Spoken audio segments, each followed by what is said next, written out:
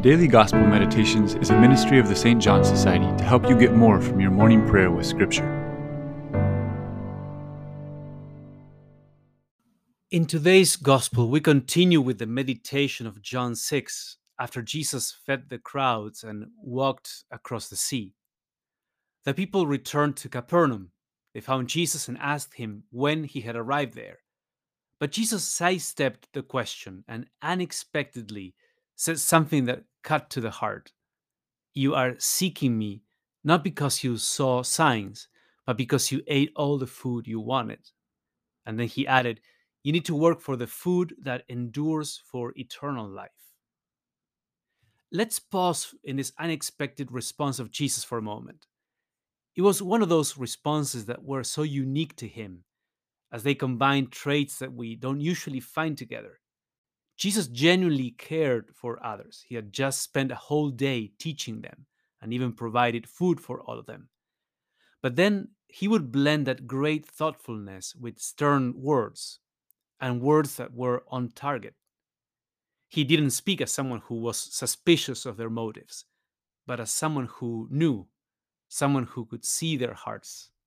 He pointed out to them that they were seeking him because of the secondary blessings that resulted from being a disciple and not for love of God. Of course, the crowd wasn't quite aware that they were seeking him for that reason, because they had eaten all the food they wanted. They hadn't quite reflected on it. They just followed their instinctive disposition with hearts that hadn't yet been purified. It was good that they were seeking him, but that was still an imperfect seeking. If they wanted to persevere in that seeking, their hearts needed to be purified. And that purification would happen through faith, as the Lord said in the final response. Faith means that they needed to trust Jesus more than they trusted their own judgment. And that makes sense.